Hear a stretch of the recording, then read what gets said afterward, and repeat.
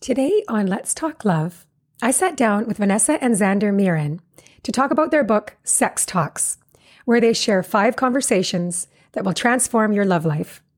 Vanessa is a licensed psychotherapist with 20 years of experience in the sex therapy field. Xander refers to himself as a regular dude who's been married to a sex therapist for over a decade. They say, the loss of spark isn't actually about the loss of the spark.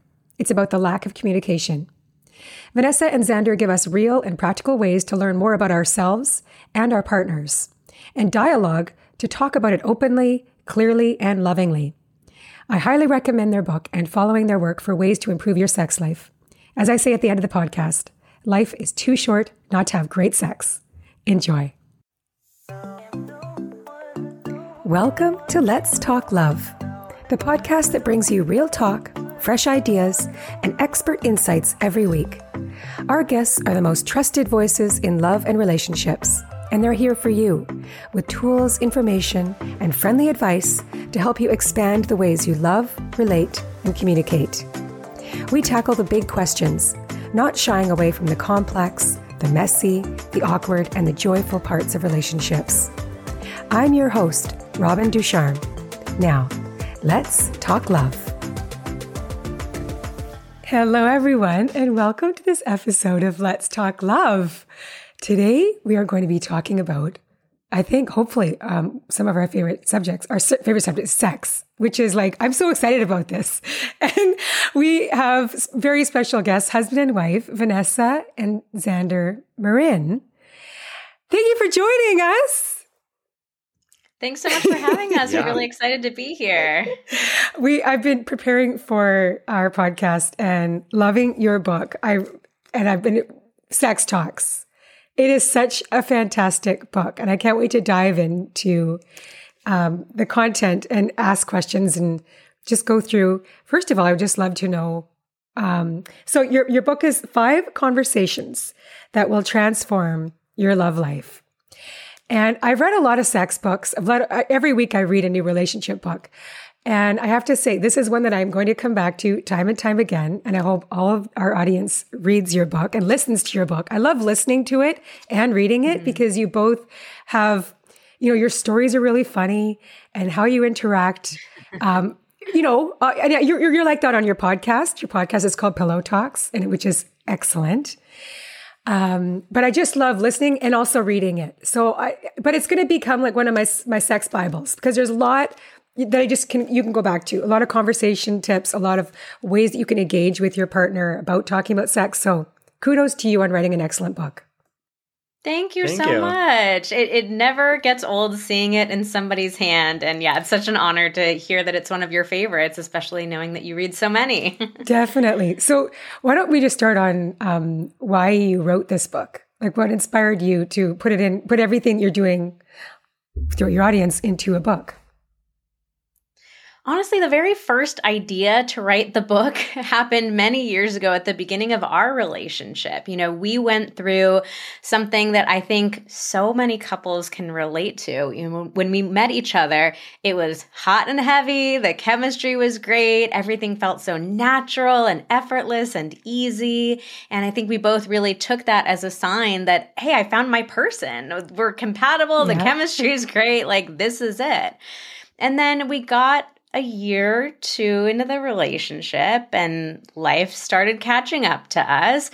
We weren't having sex as often. The sex that we were having was pretty predictable and routine. And both of us started wondering, like, what happened? What happened to all this amazing chemistry that we used to have? And we really struggled at the time to figure out how to talk about what was going on. Like, it was obvious to both of us what was going on, but we really struggled to talk about it. We made a lot of mistakes along the way. And so it wasn't until years later that we had, built up this business. We've created all of these courses and really focused on helping couples keep the spark alive in their long-term relationships. And I knew that I wanted to write a book. And I kept going back to those early experiences of our relationship and our own struggles. And once we created this business together, Xander and I, we were talking about sex every single day together. Like it was for our business. Yes. But of course we were talking about it a lot, in our own relationship. And I really started realizing like, the more that we talk about sex, the better our sex life is getting. Yep. So it was kind of this being able to experience both sides of it, like the pains of not communicating and the joys of having so much communication, that we realized, like, I think this is the thing we want to write about. And we really just wanted to write the book that we wish someone had given us. Right. Back, when we were a couple years into our relationship, when we were really struggling. So that was kind of like, we were kind of picturing ourselves, as we were writing it, like this is for that couple. And, I think most couples, like probably 99% of couples go through that at some point in time. Definitely. I think what you said is going to resonate. You said a lot, but I think what you said around when we first meet somebody, there's this idea that, yes, of course, you're like hot and heavy and the chemistry is so great and you're having sex like 2-3 times a day, maybe, possibly. And you don't even think about it. It's effortless. You just want each other. And it's just this like animalistic, like this, it is so biological. That's the other thing we kind of have to remember about this too. In the beginning, it's bringing two people together and it's like, I don't know, we can get into the science of it, but it's natural. It's like something you're not really thinking about. And then as time goes on, that infatuation stage turns into, you're committing to each other and everything kind of changes chemically, hormonally, and you settle into like real life, your real relationship. You start seeing things about your partner and the sex does start to wane. You're no longer like these, I need to be with you like 24/7. But I think that's just an understanding that just even that by itself for couples to remember, like that's totally natural. So you actually talk about that in the book. I think that's important for the understanding piece. To understand that this is such a common and is probably going to happen in your relationship. Yeah. Yeah, we really wanted to share our own story and kind of take the lead and be vulnerable and share that because I think we don't talk about sex very openly. And so many of us are left feeling like something is wrong with our relationship. And, it's one thing when you're just starting to date somebody and like having brunch with girlfriends and talking about like, the chemistry was so amazing, it was so great. But you get into the relationship and it becomes so much harder, like even with your closest friends to talk about like, I don't remember the last time my partner's initiated, or that secret move that he thinks he has. I actually secretly hate it, and I've hated it the whole time. Like, it just feels so much more complicated. So we wanted to share our story and really take away the shame from it and help people realize, like, it is more normal for the chemistry in your relationship to wane than it is to just feel that passion, like, for the entire time you're in your relationship. Yeah. And what you say is the loss of spark isn't actually about the loss of spark. It's about the lack of communication. So that's what your book is really bringing home, is that you really need to talk about sex. And it's such an important, you talk about everything else in your relationship, as you say, right? And you talk about your jobs, you talk about what restaurant, what you're going to eat for dinner, whatever, you're talking about everything else in your relationship. But so many of us in our partnerships are missing the key piece is talking about sex. And talking about sex is the other thing, what you reminded me of when I was reading this. Talking about sex is such an intimate act. It brings intimacy into your relationship. As you said, you guys talk about it every day because you work together and this is your job. But the more you do talk about it, it brings more intimacy into your relationship. So getting beyond and giving people the tools to do that. Absolutely. Yeah, I mean, I think the idea to talk about sex, that's nothing new. Like, we've all heard that advice a million times. But the problem is that we don't know how to talk about it. So when you read that article online and at the end of the article it says, talk about it with your partner. It ends there. Right. Yeah, right. So we're left wondering like, okay, I know I'm supposed to, but how do I talk about it? What do I say? When do I say it? How do I phrase it? What if I'm worried my partner's going to get upset or their feelings are going to be hurt?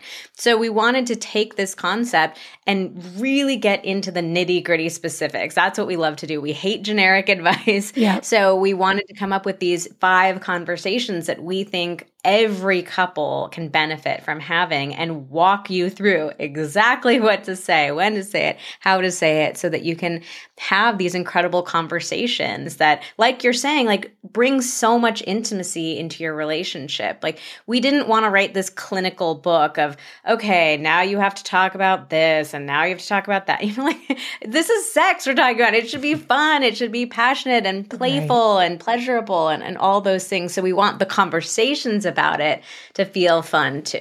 Yeah.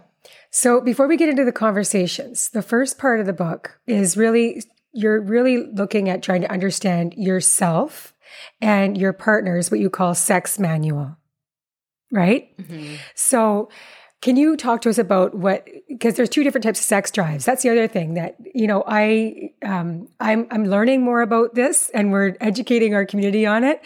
But I just think we need to understand more how our bodies actually operate, because it's not just, you know, in the beginning, I think what we're talking about is like, you know, when we got Hot and Heavy Raw Chemistry, it's like there's a lot of spontaneous sex going on. It's like you just want it all the time, right? But when you're settled in and it's like time has passed, actually our own body's sex drives can be quite different, like between partners. Mm-hmm. So can you go through that with us?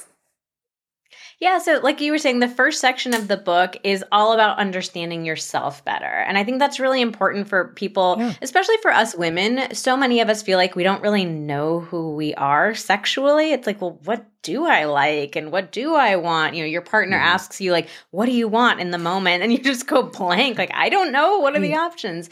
So we really wanted to help people explore and understand more about their own sexuality before we go into these conversations with our partners. So one of the things that we talk about is what you just brought up, the two sex drive types.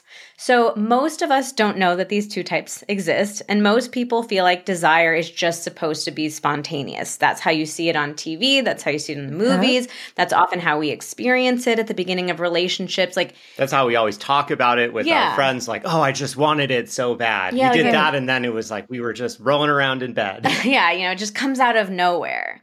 But there is a different sex drive type, which is called responsive. So these two types boil down to where we feel desire first. So we can feel desire mentally, like the idea of sex sounds good. And we can feel desire and arousal physically, like our bodies start to get excited and ready to have sex. So spontaneous sex drive is when mentally the desire comes up mentally first, and then the physical arousal follows. So that's when you get that idea out of nowhere that, hey, sex sounds fun. I want to go find my partner right now. Responsive desire is the exact opposite. You feel it in your body first, and then your head catches up and thinks like, oh, sex sounds like a good idea. So the classic way to know that you're responsive, and by the way, the majority of women are responsive sex drive types, but the classic way of knowing is if you've ever found yourself in the middle of sex or at the end of sex even, thinking to yourself, this is really fun. Why don't I want this more often?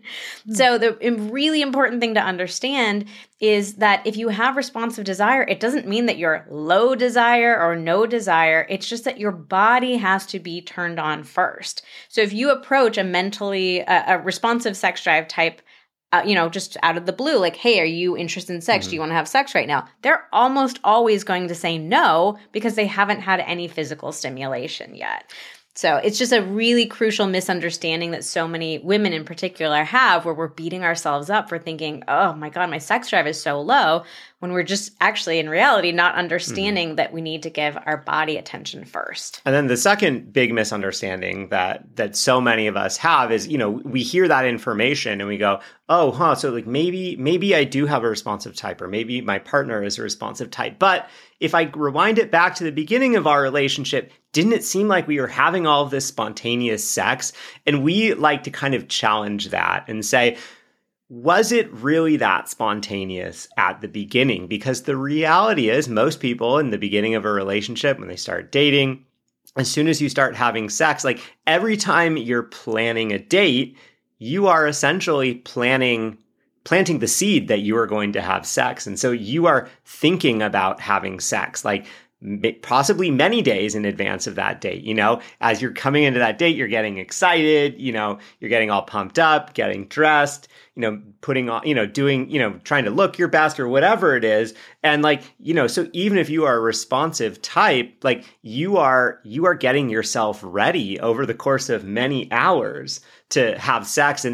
But then we remember that as, oh, it was just so spontaneous. But the reality is that we put a lot of effort in at the beginning of a relationship. And then, it's later on, maybe after we are more committed, we're living together, that, if someone is spontaneous, it is more likely that you are just going to get that random question like, hey, want to do it, in the middle of the day. And all of a sudden it's like, oh, like I don't want to do it because I'm not prepared. I haven't put any effort into that yet. Yeah. There's just so many lessons that I learned from reading this, because that just brings up so many questions for me around, which is there's just all these things that people can relate to well, we'll get into it, but I want to talk about the 5 conversations because I think that's important for us to go through. So, conversation 1 is the importance of acknowledgement that really sex is a thing and we have it, right? Like, it's just like, all right, like this is, so can we, let's go through that one to start out with. Why is acknowledgement the first question that you want to address? Conversation. So the mistake that most people make when they talk about sex is they wait until they don't want to talk about it. Yeah. So they wait until something is really wrong or bad. And then they're so anxious to bring it up to their partner that then their partner feels the anxiety and it just turns into this big, awkward, uncomfortable conversation or maybe even a fight. So what we wanted to do is help people avoid that conversation, because that, of course, only reinforces like, oh, I do not want to talk about sex. It goes badly whenever we do. So we want to take a completely different approach. And we want people to start with getting comfortable talking about sex in a positive or even a neutral way.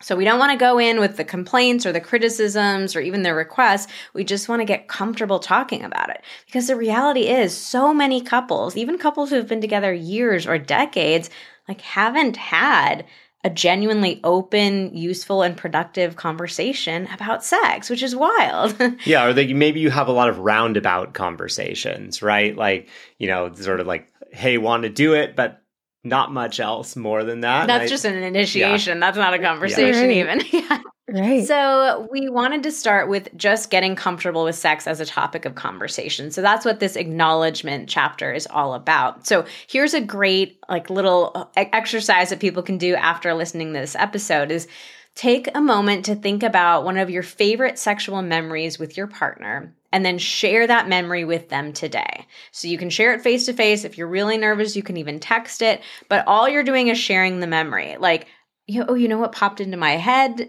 today? Like, I was just thinking about that anniversary trip that we took, that hotel that we stayed at in Mexico, and we stayed in bed all day that one day. Like, just popped into my head randomly. It was just a fun memory, so I wanted to share it with you. So even though that sounds, like a pretty simple, is that even a conversation? Like, you're actually doing a lot of things with that. You're starting to create this foundation in your relationship that sex can be a safe and fun topic to talk about. So you're not giving, any complaints to your partner. You're not making any requests of them. You're not telling them anything they're doing wrong. You're just giving them this experience of, hey, we can talk about sex and it can be fun and sexy and flirtatious. And there doesn't have to be any sort of ulterior motive behind it either. Right.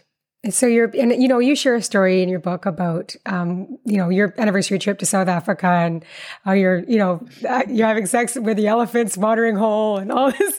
And actually it was just so really, it's like you said, you're bringing in intimacy on this very special experience you both shared. And I like the idea about having you've got inside jokes, you've got this history together and just sharing that experience. And then, of course, it will bring up more conversation, hopefully, around what do you think? Let's create more of these experiences. It opens the door. Yeah. Right? Yeah.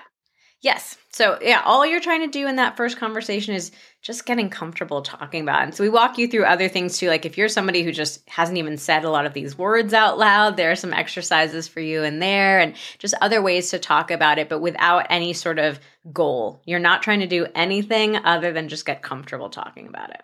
Yeah. Okay. So what would be the next conversation that's really important?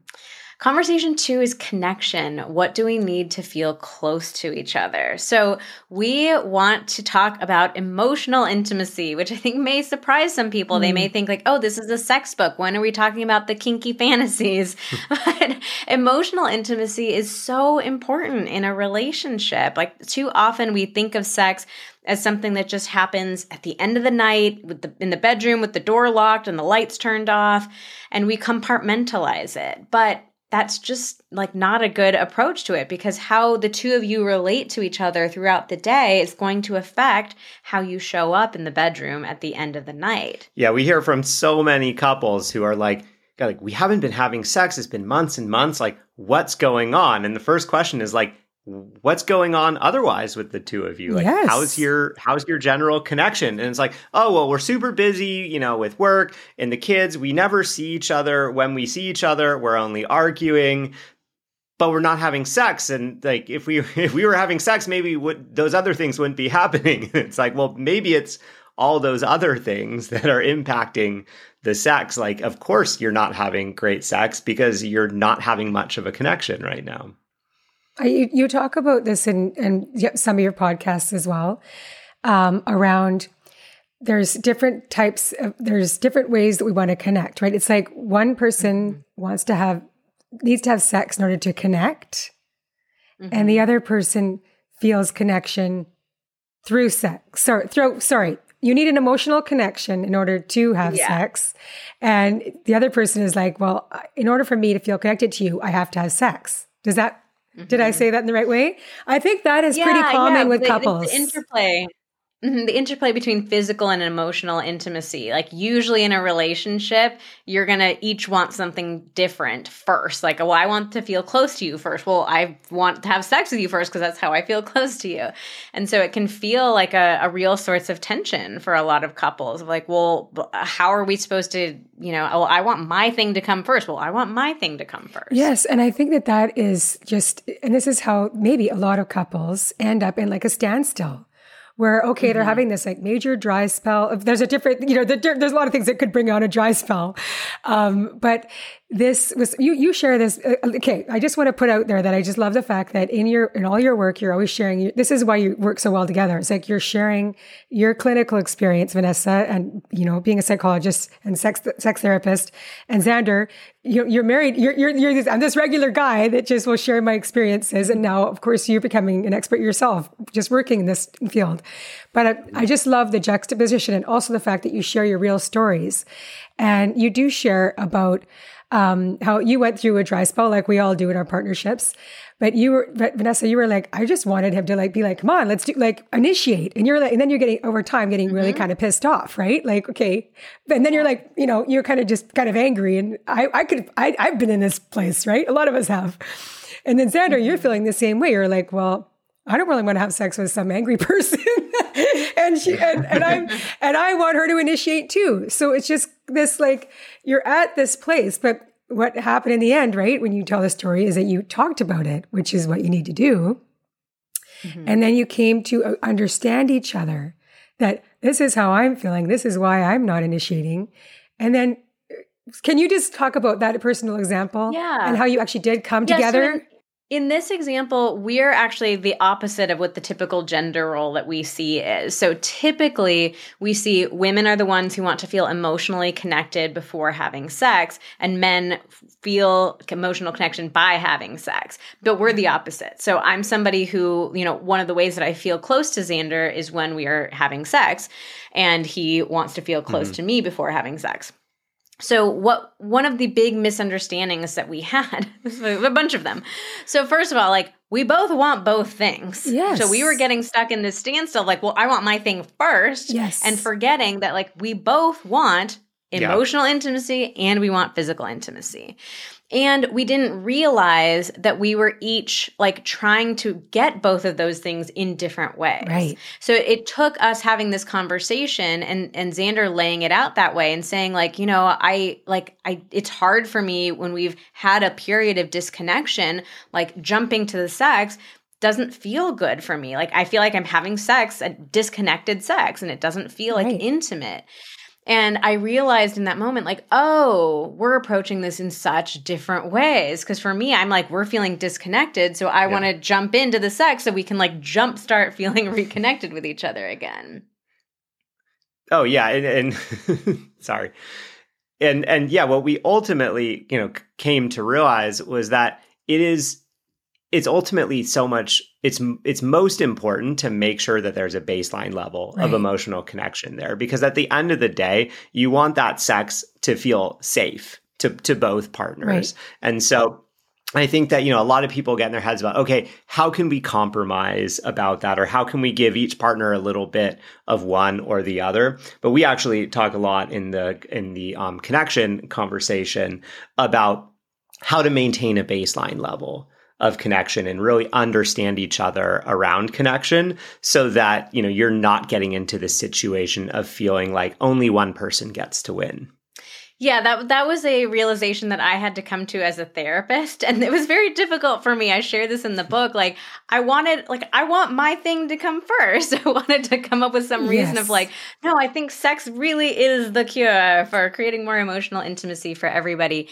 But in working with so many clients and, talking to our community and a lot of conversations that we had in our own relationship, I realized like, yeah, I do think it actually is important for the emotional intimacy to come first, especially if a couple has been going through a difficult time, because it just doesn't feel safe to the person who's, wanting that emotional intimacy to have to jump into physical. So we encourage couples to create, like Xander was saying, like, have a closer connection with each other. And in this chapter, we talk so much about like very practical, simple, everyday ways you can maintain that connection, so it doesn't feel like you're always getting into these like deficits and then having to work back up into feeling connected again. Right. And I love how your book has, like you said, a lot of tangible, practical conversations, questions, ways that you can come together. So you've got a list of questions that you said something about learning your partner's user manual and how you want to learn how you want to receive love and how your partner receives love. So, and it is love languages, but it's more specific. So you've got really, like, I love the questions. You're saying, like, one question would be, what are 3 to 5 specific things that can help you feel connected to me?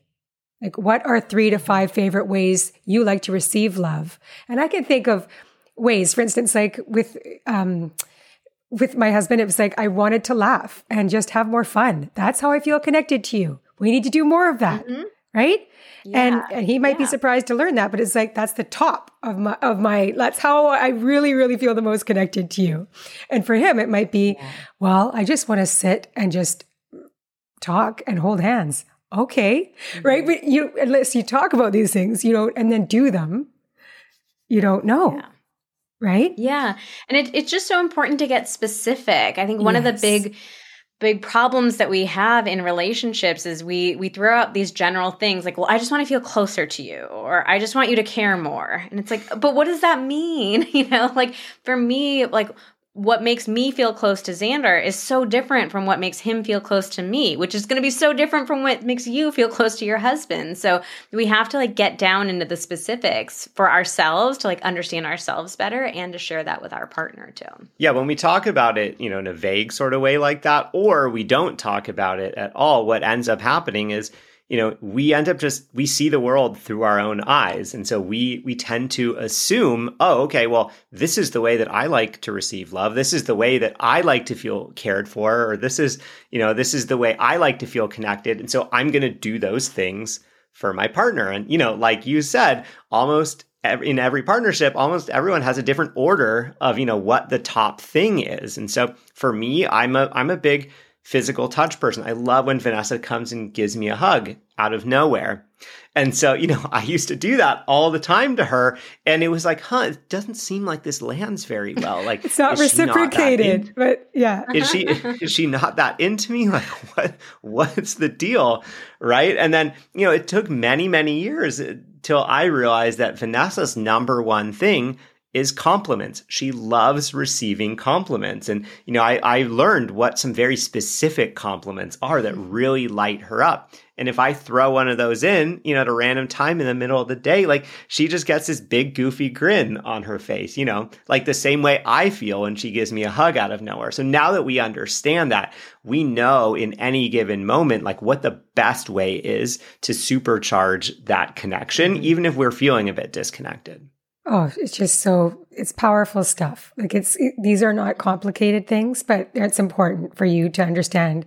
It's just that just goes back to understanding your partner and yourself so that you can, you create such a stronger bond. So, and I really like the exercise, which this was a new one for me, the 30 and 60. I've heard the long kiss, but the 30-second. So can you talk about the 30-60? Yeah, these are two research-backed ways to get connected to your partner quickly. So there has actually been research showing that a 30-second hug and a 6-second kiss. Oh, 6. Yeah, sorry. 36. Yeah, really deep and lasting feelings of connection, closeness, and intimacy. They just skyrocket up our oxytocin levels. And I love both of these because, like, who doesn't have 36 seconds in their day? I don't care how busy you are. You can find 36 seconds to create this connection with your partner. And you give examples. Xander, you talk about how Vanessa did this. It was just like, this go back to the acknowledgement. It's like acknowledgement of each other. So it's like when you're seeing each other for the first time in the morning, getting up at different times, it's like looking at your partner in the eyes and being like, "Good morning. How are you? How was your sleep?" It's just, these are simple things, but we can get lost in our book or our phone or just whatever we're doing. It's just, these are very important things. Let's just say that, right? Yeah, simple things, but they're so powerful. And those are really our favorite techniques to find because, so often people think like, oh, well, we have to go away on a vacation together. Or we have to go to like a couples retreat or something like that. And like, that's great if you can, but really, that's like a cherry on top type of thing. Like what we're really looking for, like what are the things that you can do late on a Tuesday night when you've had a crappy day and you just want to feel connected quickly? Like we want the maximum bang for your buck. You talk about rituals and how rituals are very important in a partnership, but you do these things daily, that's where I think we want to get to, is like every day we do these things to keep ourselves connected. This is preventive medicine. And so this is, you talk about every night you cuddle in bed for 5 minutes or however long it is, right? And you take your dogs for a walk every day together. So this is your connection time that you make time for each other. Anyways, I just love the examples you give. So it's good. Yeah. So the third, I think with a lot of, I was just going to say, I think with a lot of those really simple things, it's easy for those pieces of advice to go in one ear and out the other. It's like, oh yeah, well, like obviously I should know what my partner, how my partner likes to feel connected to me. But it is creating that habit or creating that ritual with that, seemingly simple piece of advice that is when it starts to get really powerful. Because we'll hear me like, oh, that's so simple. And you do it once. You're like, oh, cool. That was great. And then you forget about it. And it's like a month later and you're like, oh, shoot, I was supposed to try to make you laugh because you love that. So, it's actually, you need to rewire your brain to like, it's not that it's simple. It's like, oh, it's simple and I have to start doing this on a daily basis or a weekly basis. And maybe even set some reminders for yourself until you get into that habit and that habit becomes a ritual. And then that becomes a really meaningful thing. And you did that. Xander, you put a reminder on your phone to give Vanessa compliments because you're like, that really worked. Like, I think your compliment to her was like, you kicked ass, or way to go, like that, you rocked it, or I can't remember what exact, but it's something along those lines. And she really responded in such a beautiful way. And you're like, oh, wow, I got to do more of that, right? So you put it in your phone and set reminders. And then and we have to, as human beings, we have to like, new habits take a while to form. So you said after a while, okay, I no longer need the reminders. It was set into my, like it turned into a habit, and it's a beautiful habit. Yep. So perfect. Good on you. Yeah. Yeah. So conversation 3 is, what do we each need to get turned on? This is about desire. So this is learning more about what actual, so can you go into the meat of that conversation? Yeah, so this is talking about what do you each need to feel excited about intimacy. So we talk about, once you've in part 1 discovered what your sex drive type is, sharing that with your partner in this conversation. We also talk about a model that we developed called the initiation styles, helping you and your partner each understand like what are the specific ways that you like sex to be initiated? How do you like to be invited to be intimate with your partner? So this is all about like getting excited to connect with each other and experience that intimacy. And there's so many, because like you talked about before, like it's a very often people will just be like, you want to do it? Like, let's have sex, right? Like, that's like one way to initiate, but I think that's probably the most common way to initiate in a long-term partnership, just like saying, and sometimes just like what, do what? That you actually made a good point about that in the book. Like you go into that in depth about like, what exactly do you want to do? Like, is it just a quickie or do you, I'm exhausted after work and I don't really want to get into a really long, drawn out romantic sex session right now. But if you're asking me for a nice like, cuddle and a quickie, maybe I'll say yes. But so it's being more specific. That was a good. Yeah. Initiation is such like, it's an area that so many couples get into trouble with because we feel like we're not supposed to have to directly initiate. Like whenever you see sex on the movies and TV, like it just happens. Nobody's actually initiating it. Right. So we don't know how to initiate. We feel really vulnerable about initiating. We often don't love the way our partner initiates, but we don't know how to tell them what to do differently. And yeah, like you were saying, like we don't initiate with any sort of specificity. So if you're exhausted one night and your partner's initiating, like it's going to be a big difference for you if they're saying, hey, I want to spend the whole evening together, having romantic drawn out sex versus like, hey, would you be open to a quickie? So it's learning how to get the confidence and the skill to initiate and how to do it in the right way. Because I really believe that so many couples are missing the opportunities for connection simply because they don't have initiation skills. Yes. There was a lot about this topic in your book. I loved it. So what happens, there's also a large section about learning how to say no in a very compassionate way. So it's not just like, not into it, babe. Like, no. So, because if you hear that over and over again, you're going to stop initiating. Of course. Yeah. Yeah. This is another skill that we've never had the chance to develop. And, most of us, it feels so uncomfortable when your partner initiates and you're not in the mood that a lot of us end up being pretty short in our responses. So we might even like kind of tease our partner of like, oh, you're trying to have sex right now? Like after the day we've had, you're crazy. And so it just can be, turn into such a vulnerable experience for your partner. Like it always feels vulnerable to hear a no. Actually the longer you've been with your partner, often the more vulnerable it feels. Yeah. And so we need to learn how to handle these really well because we want to encourage our partner to keep initiating and we ourselves need to keep initiating. So it's such a crucial skill for couples to learn how to say no to each other. And we really think we can teach you how to do it in a way that actually creates more intimacy rather than feels like it drives you apart. So one of the things that you say, which is so good, is I'm turning down sex for this reason. Like, let's say you give the reason. I'm not turning down you. That is when I take it so personally. Yeah. Most people, if they hear a no, they're going to go to, it's all about me. Yes. And especially us as women, we can go to these places of like, I'm not sexy enough. I'm not pretty enough. Like my partner doesn't like my body. They've noticed the weight that I've gained or my mom bod. All that kind of stuff can come up for us. But the reality is that the vast majority of the time, people turn down sex because of the context that's going on, the situation.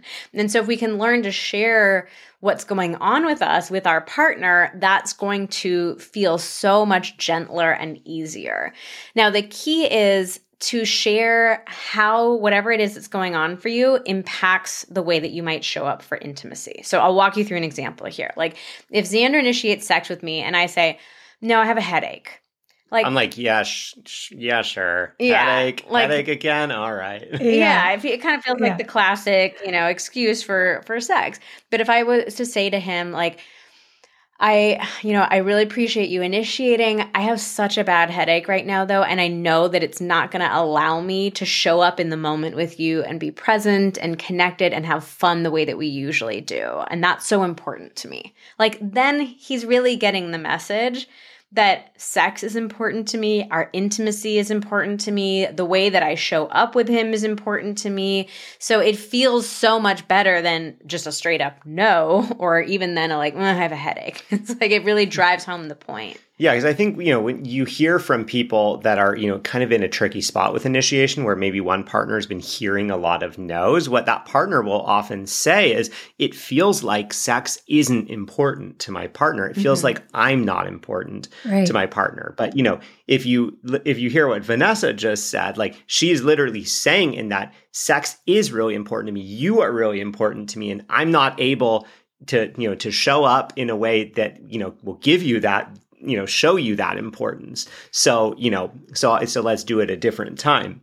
And I think the other kind of bonus points that you can add on top of that, if you're up for it, obviously if you have a migraine or something, you just need to lie on the couch, just lie on the couch. But if you're open to it, suggesting another form of physical or emotional intimacy can be really valuable. Like, hey, I have a really bad headache. I can't show up the way I would like to, but I am totally open to cuddle on the couch and watch this TV show with you. Because so often we are just looking for emotional intimacy, whether it's through sex or through something else. So instead of it just being like a no and we go to separate ends of the room and we don't talk to each other, it's like, hey, let's do something together, whether it's sitting on the couch, going for a walk, maybe, a different sexual activity, whatever it is that you're open to. I think that way, whoever initiated, there is that vulnerability. You are hearing a no, but you're also getting something else out of it. Right.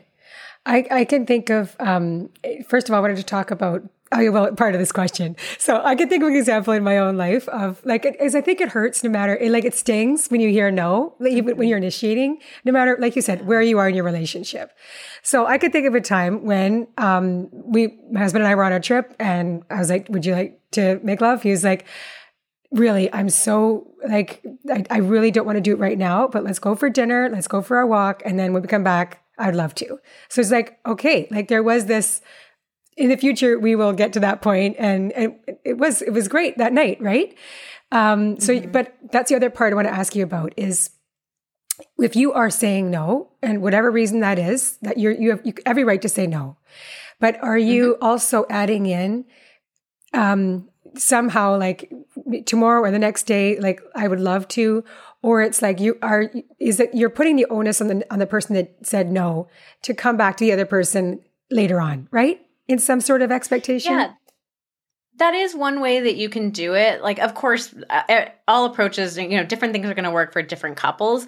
But one way to approach it can be really nice is, if you're saying no to sex, then you are also committing to, I'm going to initiate with you next time. So that you're creating more of a balance in your relationship, making sure you're both doing initiating, because it is a vulnerable thing to do. You can also just build more time into it. So people often think of initiation as something that has to happen in that moment. But for a lot of people, it's actually more exciting to draw initiation out. So your partner might actually like for you, maybe in the morning, hey, do you want to be intimate tonight? Or do you want to be intimate tomorrow? It gives you that time to build up some anticipation and to get yourself ready and excited for it. So it doesn't have to be a right now or nothing type of thing. Right. So conversation 4 is about pleasure. And this is about what do we each need to feel good? So, go ahead.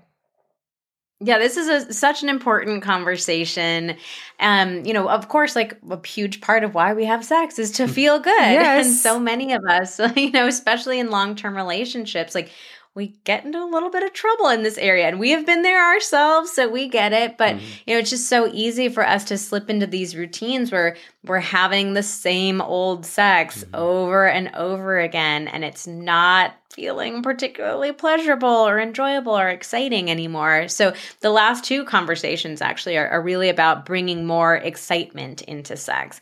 And particularly in conversation 4, we also wanted to talk about in male-female relationships, the orgasm gap, the fact that we women are having far fewer orgasms and experiencing far less pleasure than our male partners are. So we talk a lot about how female pleasure really works, how we need to like balance the scales so both partners can enjoy the experience. And this conversation also loops back to the desire conversation really nicely because of something that we call the enjoyment-desire connection, which is that if you are not enjoying the sex that you are having, you are not going to crave it. It wouldn't make any sense to. But so many women in particular feel like, oh, I have no sex drive. What's wrong with me? I'm broken. They're just not enjoying it. And one of the first questions we ask them is, okay, well, tell us about the sex that you're having. Well, it's boring. It's predictable. It's all about his pleasure. I don't really get anything from it. So it's like, well, why would you crave that then? It makes no sense to crave an unenjoyable experience. So the good news here is that you can kind of tackle two things at the same time. Like if you work on having more pleasurable sex, you're going to have more pleasure and more orgasms, and you're also going to increase your sex drive. This is important stuff. When I was like this, and there's a whole, the whole back part of the book is all about about pleasure and learning how to, like you say, the two most common reasons for low sex drive are lack of communication, which is very, very important, and lack of enjoyment. So if you're like, you want to be enjoying what you're doing in the bedroom, otherwise you're not going to want it. It's so yeah, of course. Yeah. So like I dog-eared like a whole bunch of pages because this is about like you've got a section about where I like to be touched, and this is for you to understand yourself and talk to your partner about like how I like to be touched, where I like to be kissed, how I like to be kissed, and I think this is like your touch map, right? Yeah. And with the energy that turns me on. I was like, oh, that's an interesting. And there's all of these choices that you can circle and talk to your partner about. Cause I'm like, and that's the other thing where you might have differences with your partner. Like I want this energy and he might want that energy. So it's good to know and good to talk about. Yeah. So many things. Yeah, we love giving options. Like we don't want to just ask these open-ended broad questions because so many of us are like, oh, I don't know. So there's so many exercises in the book where it's like, okay, here's a whole menu of options. What sounds good to you?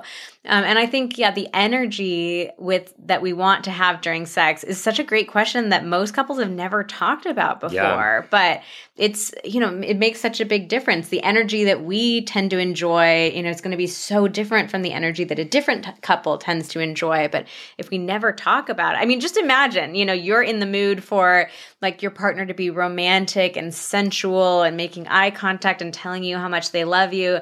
And they're going for some like wild, animalistic, like intense pounding. You're like, what is happening? Yeah. So we want to get on the same page about like, okay, these are like the top 5 kind of energetic experiences that we like to have with each other. Yeah, I think a lot of people just don't realize that there are sort of options when it comes to the energy that you show up to sex with. And when you don't talk about it, or if you never really thought about that, sex just, it, kind of turns into this narrow thing like, okay, well, this is just how it is for us. And it's kind of always the same type of energy. And, maybe that works for one or both of you most of the time, but the reality is probably one or both of you are going to be getting a little bit bored of that energy. But if you're feeling like you want to show up with a different energy, you don't know how to do that because you feel kind of locked into the way that you've been doing it. So I think, we really want to give people the language to be able to discuss what is the experience that I want to have? And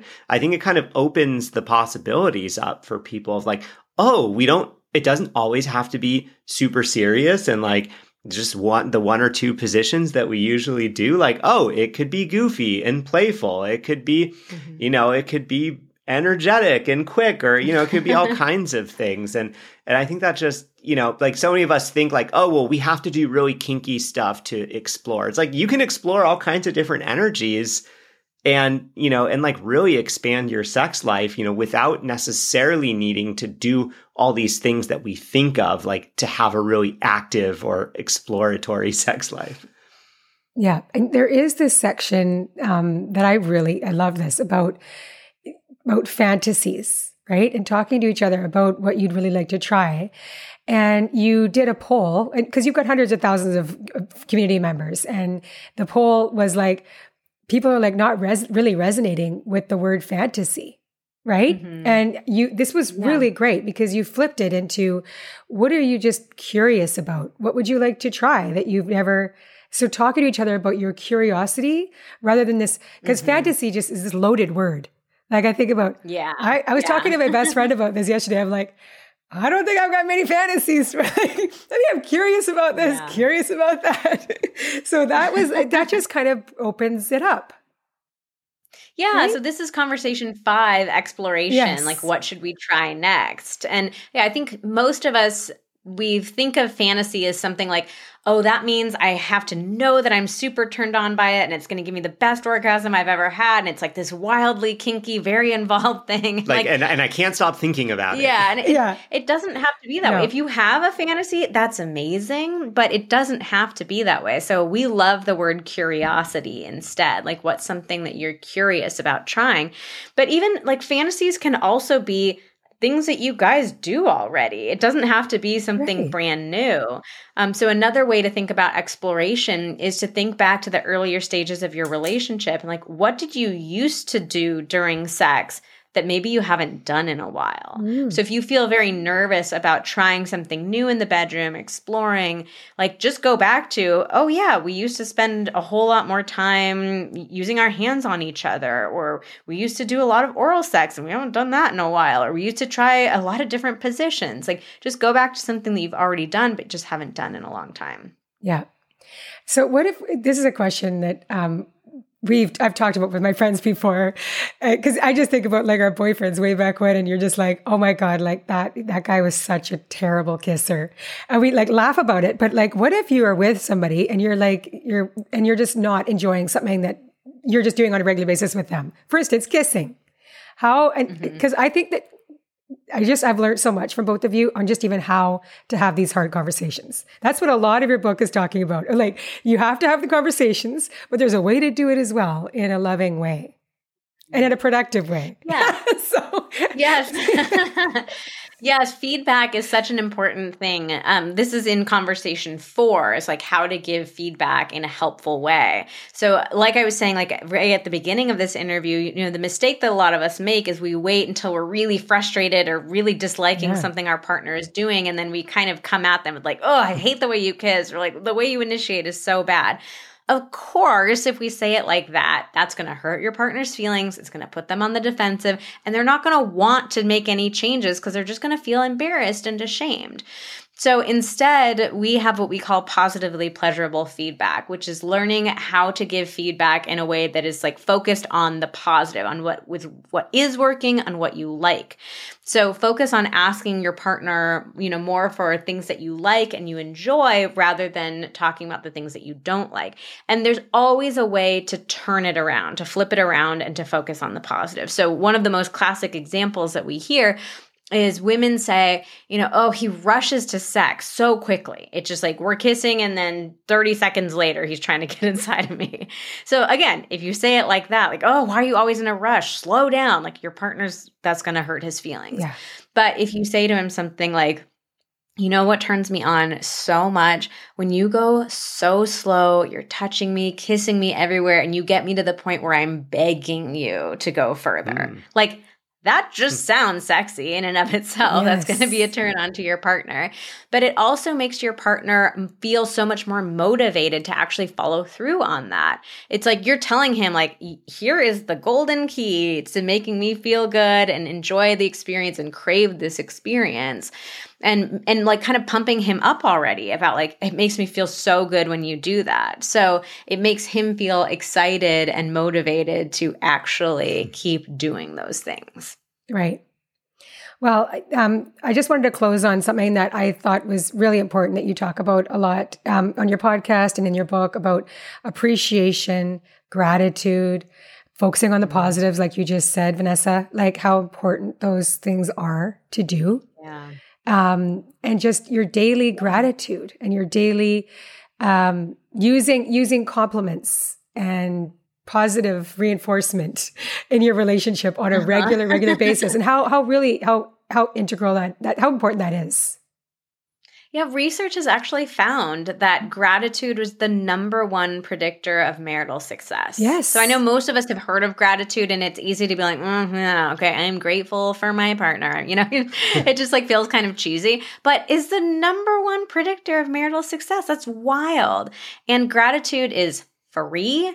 It's easy. It takes just a few seconds. Like, it is the most low-hanging fruit you can possibly imagine. But it's just so powerful. Like, we feel so good when our partner takes a moment to express their appreciation for us, to say like, hey, I saw what you did and I appreciated that. Or like, I see this in you as a human being and I love that. Like, it feels so good. So it's a great thing for couples to get in the habit of doing, like, just express your gratitude for your partner every day. Your relationship will be so much happier and healthier, I promise. Yes. And you give really good ways on like giving compliments, but also learning how to accept compliments. Oh, yes. So that's a whole other topic, but I think it's just, we have a whole podcast it's giving and receiving one. and just how important it is to go back and forth. But I want to thank you both so much for this conversation. And I hope everybody that listens to this podcast reads your book, because I think it's like like I said, a sex Bible that we can all learn so much from and keep turning to.